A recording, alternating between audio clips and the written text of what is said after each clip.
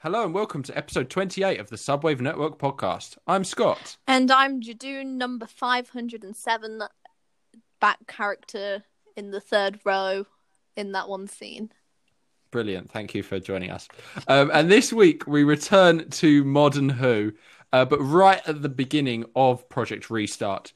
The first companion of the new series, Rose Tyler, companion to the 9th and 10th Doctor. Yes, listeners, it's time to talk about Rose. And to do this, we are once again joined by friend of the podcast, Sumner Lewis. Welcome back, Sumner. What's up? The script told me to say that. No, you can't reveal the behind the scenes of it all. He's meant to be like Willy Wonka.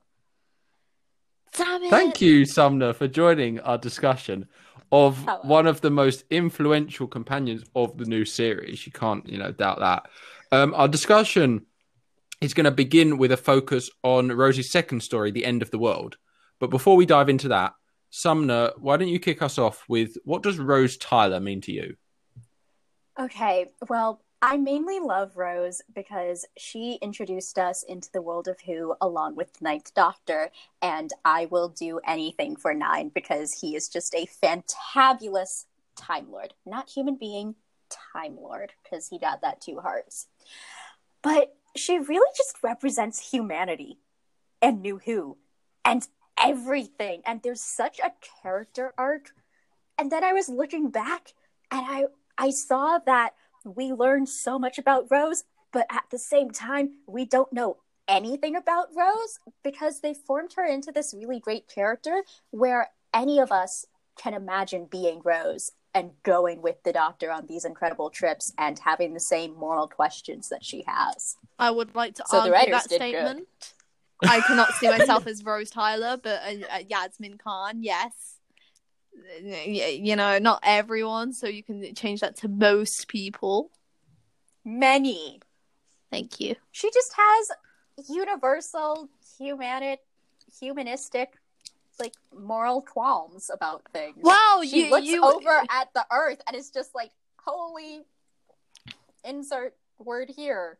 Because it's a family podcast. You would expect humanistic characteristics from a human, It's totally not as if Rose is not a human, or is she a human? Wow.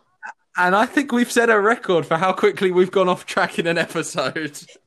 Yeah, but she has more compassion than a whole bunch of the other companions. That's her main companion-y thing. Donna's punching the air right now. I love you, Donna. You sassy, wonderful human. Oh, so you can make the jokes, but when I do it, it's suddenly, oh no. Yeah, because I knew you'd react like that. All right, so let's dive in with the episode at hand.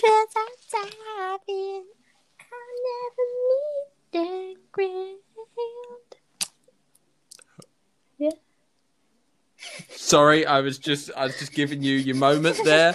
I will carry on. Yeah. Okay. I mean, I'm a big fan of this episode. I'm a big fan of the majority of series 1 anyway. What type of fan? Are you a Dyson or ceiling fan or office fan? Because I really love the relationship between Chris and Billy throughout. I think it's brilliant, the way that we see the Doctor and Rose. I'm saving my fantastic for later on. You already said it. I know I did, but yeah. But for this episode, I love it because straight from the cold open, we get the the back and forth between the two, 100 years forwards. No, 1,000 years. No, all the way to the end of Welcome to the End of the World. Well, credits, right. Thanks for listening and enjoying the podcast. Make sure you give us a like on Facebook at facebook.com/Subwave Network Podcast or on Instagram at Subwave Network. I don't remember the whole thing. That's why Scott does it. Oh, yeah. Exactly. Lou, what are your kind of initial thoughts when you think of this episode?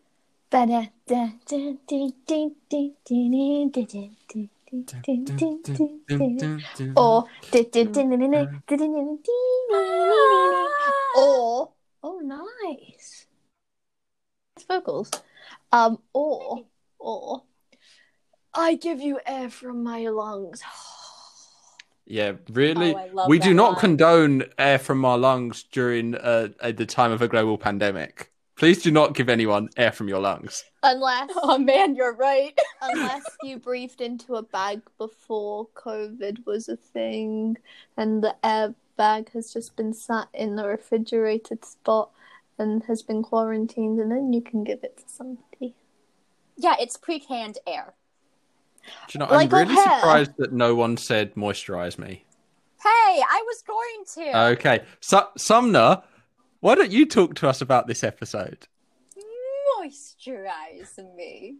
Except that's not the same way that she says it. Moisturize me, moisturize me, moisturize me. Cassandra is just incredible. I love Cassandra. I also hate her, but I love Cassandra for just being such a terrible human, almost not human being. Lasagna. But why is she the last human? Seriously, ouch, humanity. I mean, Ouch. technically, Rose is now the last human as well. But also, as they said in the episode, Cassandra considered herself the last, like, pure human. Or there are other humans out there. They just, crossbred with insert alien race here. She just went through. Yep, listeners, pick your own alien race in your head and imagine what that would look like. The Pating. The Pating mixed with the Jadoon. Jetting. Getting back on track.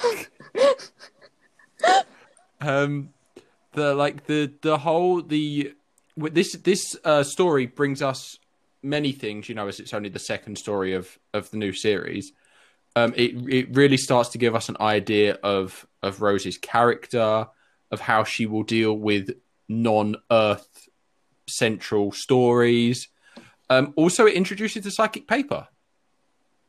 Very important, but I'd argue that this is a little bit of an Earth-centric story because it's the end of planet Earth. Yes, but I mean in terms of that it's not set itself on Earth. It's in the far future. It's on a spaceship. It almost like the whole story is called The End of the World, but to some extent it almost doesn't matter that it's our Earth down there. It could be any planet almost. But it's Rose's planet. It's the planet of the humans. It's Earth. Or it's is her it? first moral crisis. Yes, it is. Or is it? Yes, it is. Or is it? Yes, it is. Okay. I will now break the fourth wall and be self-referential with you all and tell you all that we are now going to return to talking about the episode at hand. We already mentioned the air from my lungs even. The gift-giving scene it's a brilliant way to introduce all of the characters at play. And, aside from Rose and Cassandra, every other character is an alien. This is the first of 3 appearances of the Face of Bow in that incarnation. We also meet Jabe and the Forest of Cheam. It's brilliant. Every scene we get between the Doctor and Jabe, especially when they're running through the same corridor about 4 times later on. The dialogue back and forth between them, you get proper emotion from the Doctor when she's talking to him about Gallifrey. Even it's not named as Gallifrey yet, but if you know, you know. I don't know. And you get the first of the realizations which come here between the Doctor and Jabe, and then at the very end of the story, the Doctor tells Rose, like, I'm the last of my race, my planet's all gone. Or is it? We get some brilliant aliens in this story. Yes, we see the Face of Bow. I love the design of the Mox of Balhoun. And also, definitely do not give anyone the gift of bodily saliva in 2020, as he did. And of course, my favorite monster in this story, the adherents of the repeated meme, which is Twitter, I think. Now is that? Am I in the right ballpark here? Yeah. No, okay, just me. I feel like I'm back to monologuing. Listeners, you've got another monologue from Scott. I didn't even realize that they were like meme. I didn't know that memes existed in 2005. Yeah, no, I didn't either, to be fair. Or whatever year it was I first saw this story, I don't think I knew a terrible amount about memes. But you know, so much happened. But hey, look, this is a Rose episode, so let's focus in on Rose in this story.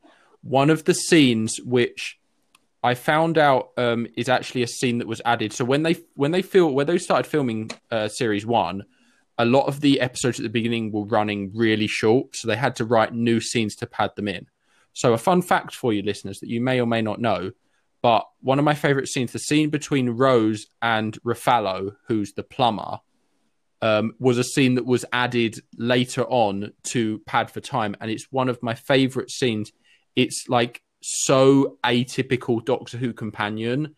It's the companion just talking to the everyday person, and the way that, you know, like you get you have to give me permission to speak, miss, and just immediately like you have permission, and they have a nice chat, and it, you know, Rose gets a bit of local knowledge, and it's just like it's one of my favorite scenes from the episode for Rose especially. Yeah, that scene is really important for her characterization. It shows everything that Rose represents and stands for. Exactly. And then, you know, on the other edge, you get the moment where she's sitting in the room and talking to the plant, and just does the my name's Rose. Maybe we're related. I'm talking to a twig. Yeah, that's that's way on the other end. And then, of course, her conversation with Cassandra is very memorable for calling her a certain type of trampoline. I would love to try and see someone bounce on Cassandra. I mean, hey, she gets ripped to shreds. All right, should we talk about the jukebox? Or yes, as it is called in the story, this is called an iPod. It plays classical music from humanity's past. Cue Tainted Love. Yeah, but a jukebox isn't an iPod. I feel there's a very, very, very important distinction to make there, because I still have my iPod Nano 5th generation. That's almost 12 years old now, I think. Not sponsored. But if Apple wants to sponsor us, feel free. It is my pride and joy, and it still works, and it makes me happy. So jukeboxes are different. Thank you very much. And then, of course, later on we get our traditional Earth ballad. Toxic isn't a ballad! Is that your main problem, that it's not a ballad? Yes, I'm a music major. It's not a ballad. There's a few references that are made during series 1 that just feel so 2005. Mm. And one of them is like using Britney Spears music. Which is timeless. Britney Spears, always and forever. Sure, I'll give you it. I'll give you that. No, the Spice Girls. Yeah, that would have been more. That would have, but then American audiences wouldn't have been able to connect with it as much. Like, the Spice Girls are great, but only Wannabe really came out of I'm the being UK. hate crimed on this podcast right now. I'm All just right, so telling facts. there's one last scene that I want to bring up from the end of the world that I love, and I've already referred to it before. It's the end scene. They go back home, or back to Rosie's time, step out of the TARDIS, the brilliant filming and directing of it. So, like, you just see the hustle and bustle of all the people. You hear the noises, you hear the baby crying. You know, the Doctor reveals more about himself, and then Rose is just like, "Can you smell chips? I want chips." Just, it's simple. I love it. Before we move on to the rest of Rose's era, Lou, I want to start with you. What's your favourite moment in the End of the World? And look, a lot of people in, the wider Doctor Who fandom when they think of Rose, they think of Rose and the 10th Doctor. But I know not everyone has, the keen sense to remember the brilliance that was Series 1, which is, it for me, it's almost two conversations between like Rose and the 9th Doctor and Rose and the 10th Doctor. Yes, she's such a different Rose with each Doctor. And Rose and 9 over Rose and 10 any day. Yeah, because she saw Pretty Boy and was like, "Ooh, don't mind if I do," and then became a brat towards the end of the series, and was like, and especially in the End of the World, where she was not at the end of the world, Journey's End, the jukebox, the air from my lungs, yeah, and Sumner. Moisturize me. I'm sure someone will. Well, gotta get rid of that ashiness. Okay, let's swiftly move on from that as we move on to the rest of Rose's era. Obviously, she is there throughout the entirety of Series 1 and 2, and then makes cameos in Series 4, in the End of Time, Part 2, and goes on, as I will bring up later, to appear in a couple of Big Finish stories as well. Yeah, she has a bratty moment with the Metacrosis when she was like, "But it's not you! Shut it!" Lou, what's your go-to in Series 1 for some Rose action?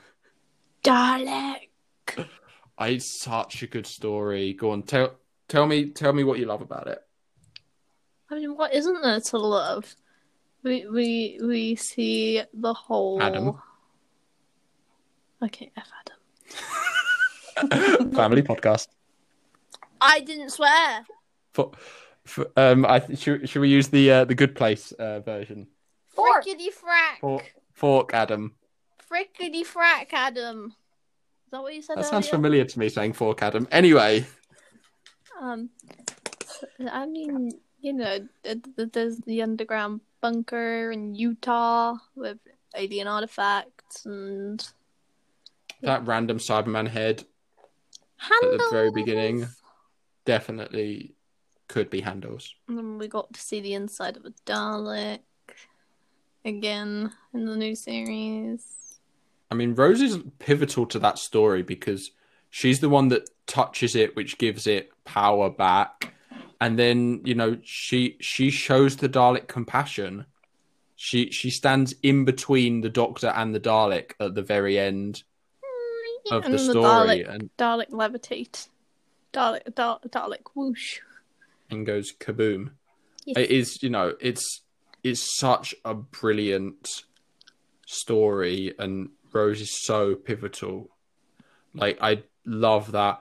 I mean, obviously the finale and the way that she, plays into the bad wolf of it all. Can I make a fun fact?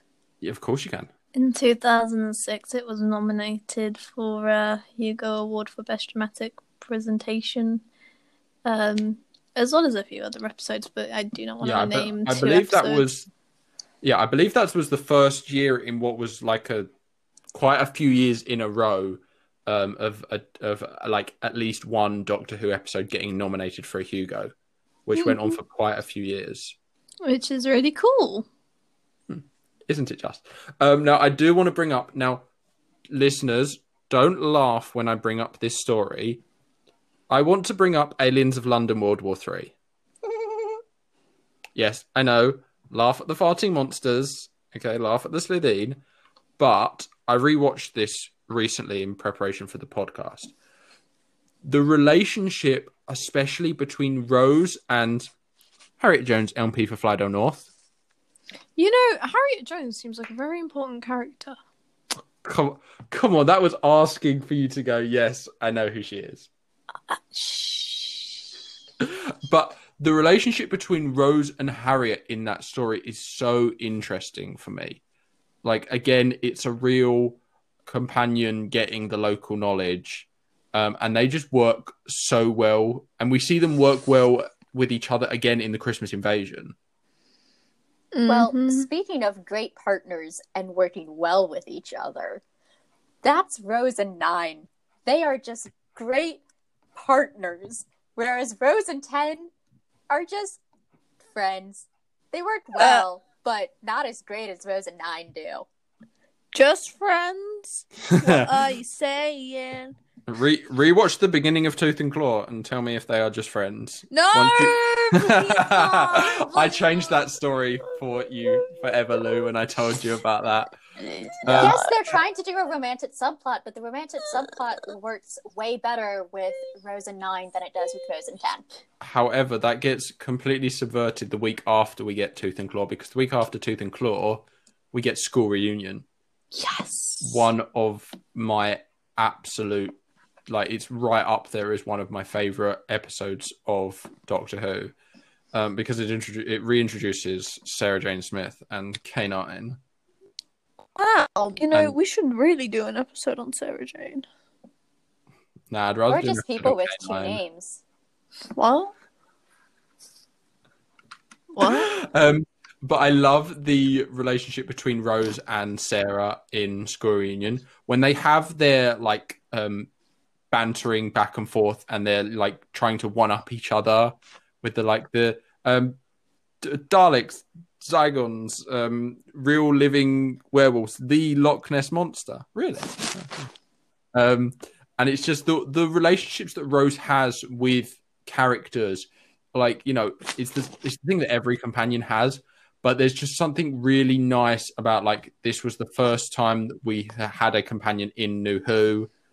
This was like, you know, the show was still fresh and new, and RTD was doing like such amazing things with it. And it does, you know, get a bit distracted, that element, when you have Rose and Ten. Although for some people that made the show for them. So, you know, there's something for everyone there. And then the way that it culminates at the end of series 2, something which I was looking back thinking on it, I find really interesting to see, like, Rose's arc. Because before I like actually started properly thinking about Rose when I was prepping for this, I was like, yeah, Rose in like series 1 and series 2 is fine. But then I see such a difference when she comes back in series 4 and seems so much more confident. But she shows that confidence in the finale of series 2. The way that she talks to the Daleks and is like, I met the Emperor and I poured the time vortex into his head and and he disappeared. And you look at that and you look at the way that she talks to the Sycorax like a year before, and it's so different, but the parallels are there so much. She's been an incredibly strong character throughout her 2 seasons and her extra guest spots. She's a strong person, and I forget what I was doing with my point. I did have one when I started speaking. All right. Well, whilst you are still speaking, Sumner, what would you say your go-to is in series 2 for a bit of Rose? Series 2 for Rose, surprisingly, is The Idiot's Lantern. Oh, yes. I just love the shot where she and Ted are on the moped in 50s garb and just driving through London.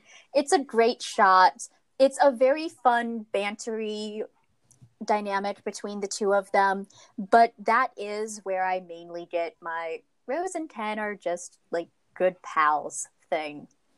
They have a different dynamic than Rose and Nine do. Rose and 10 bounce fun things off of each other, but they're both like twirly have fun. Whereas Rose and Nine really truly have each other's backs, and you can just imagine them standing back to back and killing bad guys and not even having to speak to each other to communicate, just inherently knowing. That's brilliant. Lou, what is your go-to series 2? Fear her. No kidding. Oh, thank goodness. Of course I am. No, I have 3. Go on. New Earth, Solid. Green Return of Cassandra. Green, and I'm the Doctor, and I snogged Madame de Pompadour.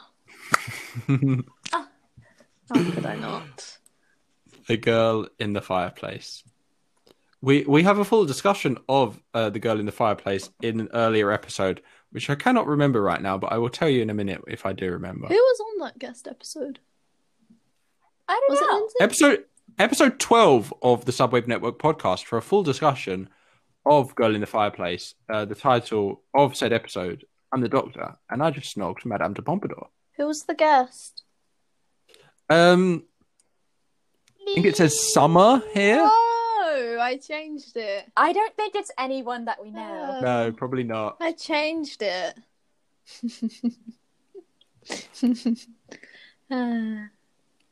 Anyway. Right. I'm tired. As we mentioned, Rose then appears in cameo form in series 4. I love the moment at the end of Partners in Crime where we see that it's Rose, that obviously Donna has no clue. And then, you see her on screens and flashes of her throughout the series, and, culminating first of all in Turn Left, where she's such an important role with absolutely no one knowing who she is throughout that entire story. And then the lovely moments in Stolen Earth Journey's End when I can see it now, the moment when Martha realizes who Rose is and is like, you found each other. And, Okay. I shall I mention the cameo in the End of Time Part 2 as well? Sure. It's a brilliant moment. He goes back and sees Rose before she's ever met him, and the 2005. I tell you what, I bet you're going to have a really great year. And so she did. And so she, well, I don't know if great is the word, but she had a year. 2020 much? And I will just very briefly mention she does appear in a couple of Big Finish stories. She is in the 10th Doctor Adventures Volume 2, which I listened to way back when they came out, and they are really cool. And it's David Tennant and Billie Piper back together again. I very highly recommend it. And she also has her own series, Rose Tyler Dimension Canon, which is set as Rose is going through the parallel universes, trying to make her way back to Earth. I have not listened to those stories, but when I finally catch up on my backlog of Big Finish listening, I will make it round to them, and I am sure they are going to be wonderful, as all Big Finish stories are. Not a plug, but Big Finish, if you do want to sponsor us, please, drop us an email, send us a message. You know where to find us. So before we move on to some final thoughts, I want to talk about the legacy of Rose, and I do that at my peril because it means that I have to mention Martha Jones. So Rose's legacy, it is seen throughout the entirety of the 10th Doctor's era, first of all, because it is the whole subtext of Martha's year. And it, again, is not far from the scenes for Donna either in her series. Who? Thank you. And, then obviously Billie Piper being so iconic in the role, led to her being cast as, Bad Wolf in the form of Bad Wolf as the moment in Day of the Doctor, the 50th anniversary special, which we spoke about a few weeks ago, listeners. And if you want to hear about that, you should go and check out episode 25 of the Subwave Network podcast. Oh, don't. I'm not going to force you. Just a recommendation. Yeah. No. You should. No forcing here, but you should. Thank you, Sumner. So, again, I ask this at my peril. Lou, what would you say is the current legacy of Rose Tyler? Bill was serving chips in a cafeteria. That's the legacy. Bill served chips.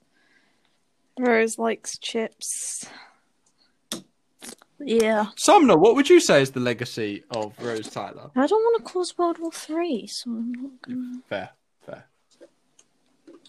I'd say, yeah, Rose has her ups and her downs, but the legacy of Rose Tyler is that other companions that come after her can be better and awesome and very independent. Brilliant. All right, so it's called progress. So we will now move into some final thoughts. So, Sumner, why don't you start us off? What are your final thoughts on the companion, Rose Tyler? Rose and 9 forever. I love when she came back as Bad Wolf in The Day of the Doctor. And having mentioned Rose and 9 forever, wear that Union flag on your shirt, y'all. Thank you very much. Thank you. Lou, what are your final thoughts on this episode? I don't want to talk about the episode. However, I really want to bring up something that I know nobody really cares about. But at the moment, Rose is the main feature companion in the Doctor Who Titan comic series crossover with Tennant and 13. So if you're interested in a really interesting comic, I recommend it really highly. At the moment, it's the Sea Devils have took over Earth, and it's in an alternative universe. Jackie's in it. Okay. For me, I mean, first companion of New Who does make her so important.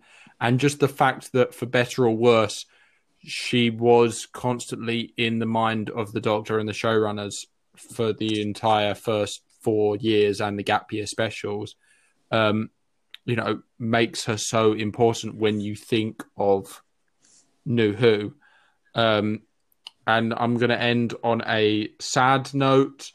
I'm going to end on the note of, listeners, if you ever want a good cry, just Google the scene at the end of Doomsday on Dalek Ulfstranden, Bad Wolf Bay, and just go and watch Rose as she tells the Doctor that she loves him, and he simply responds, Rose Tyler. So, yep, that's where I'm ending it. Next week, we discuss, it's my absolute favourite companion, if you don't already know. So spoilers on my opinions for this episode. We are talking about the one, the only, Miss Sarah Jane Smith. And I'm going to save all my other thoughts until next week. Before we go, Sumner, thank you for joining us. Is there anything you would like to plug into the wall before you leave? Probably my lamp, because it's dark outside right now. If you would like to follow me on Instagram, I post fun things, definitely. It's at Singing Girl, SINGGINGRRL. It's a fun time. Also, I'm busy crying because Rose Tyler. Okay, thank you, Sumner. Thank you, listeners, for joining us. Until next week, this is the Subwave Network signing off. Goodbye. Goodbye. Goodbye. Thanks for listening. Enjoying the podcast? Consider giving us a review on Apple Podcasts or tell your friends about us. And want to find out more? Well, you can like us on Facebook at facebook.com/Subwave Network, follow us on Twitter at Subwave_podcast, or on Instagram at Subwave Network. And don't forget to check out our YouTube channel featuring interviews and other cool vids. Does he still stroke bits of the TARDIS? Yeah, he does. I'm like, you do want to be alone. What? Stop it.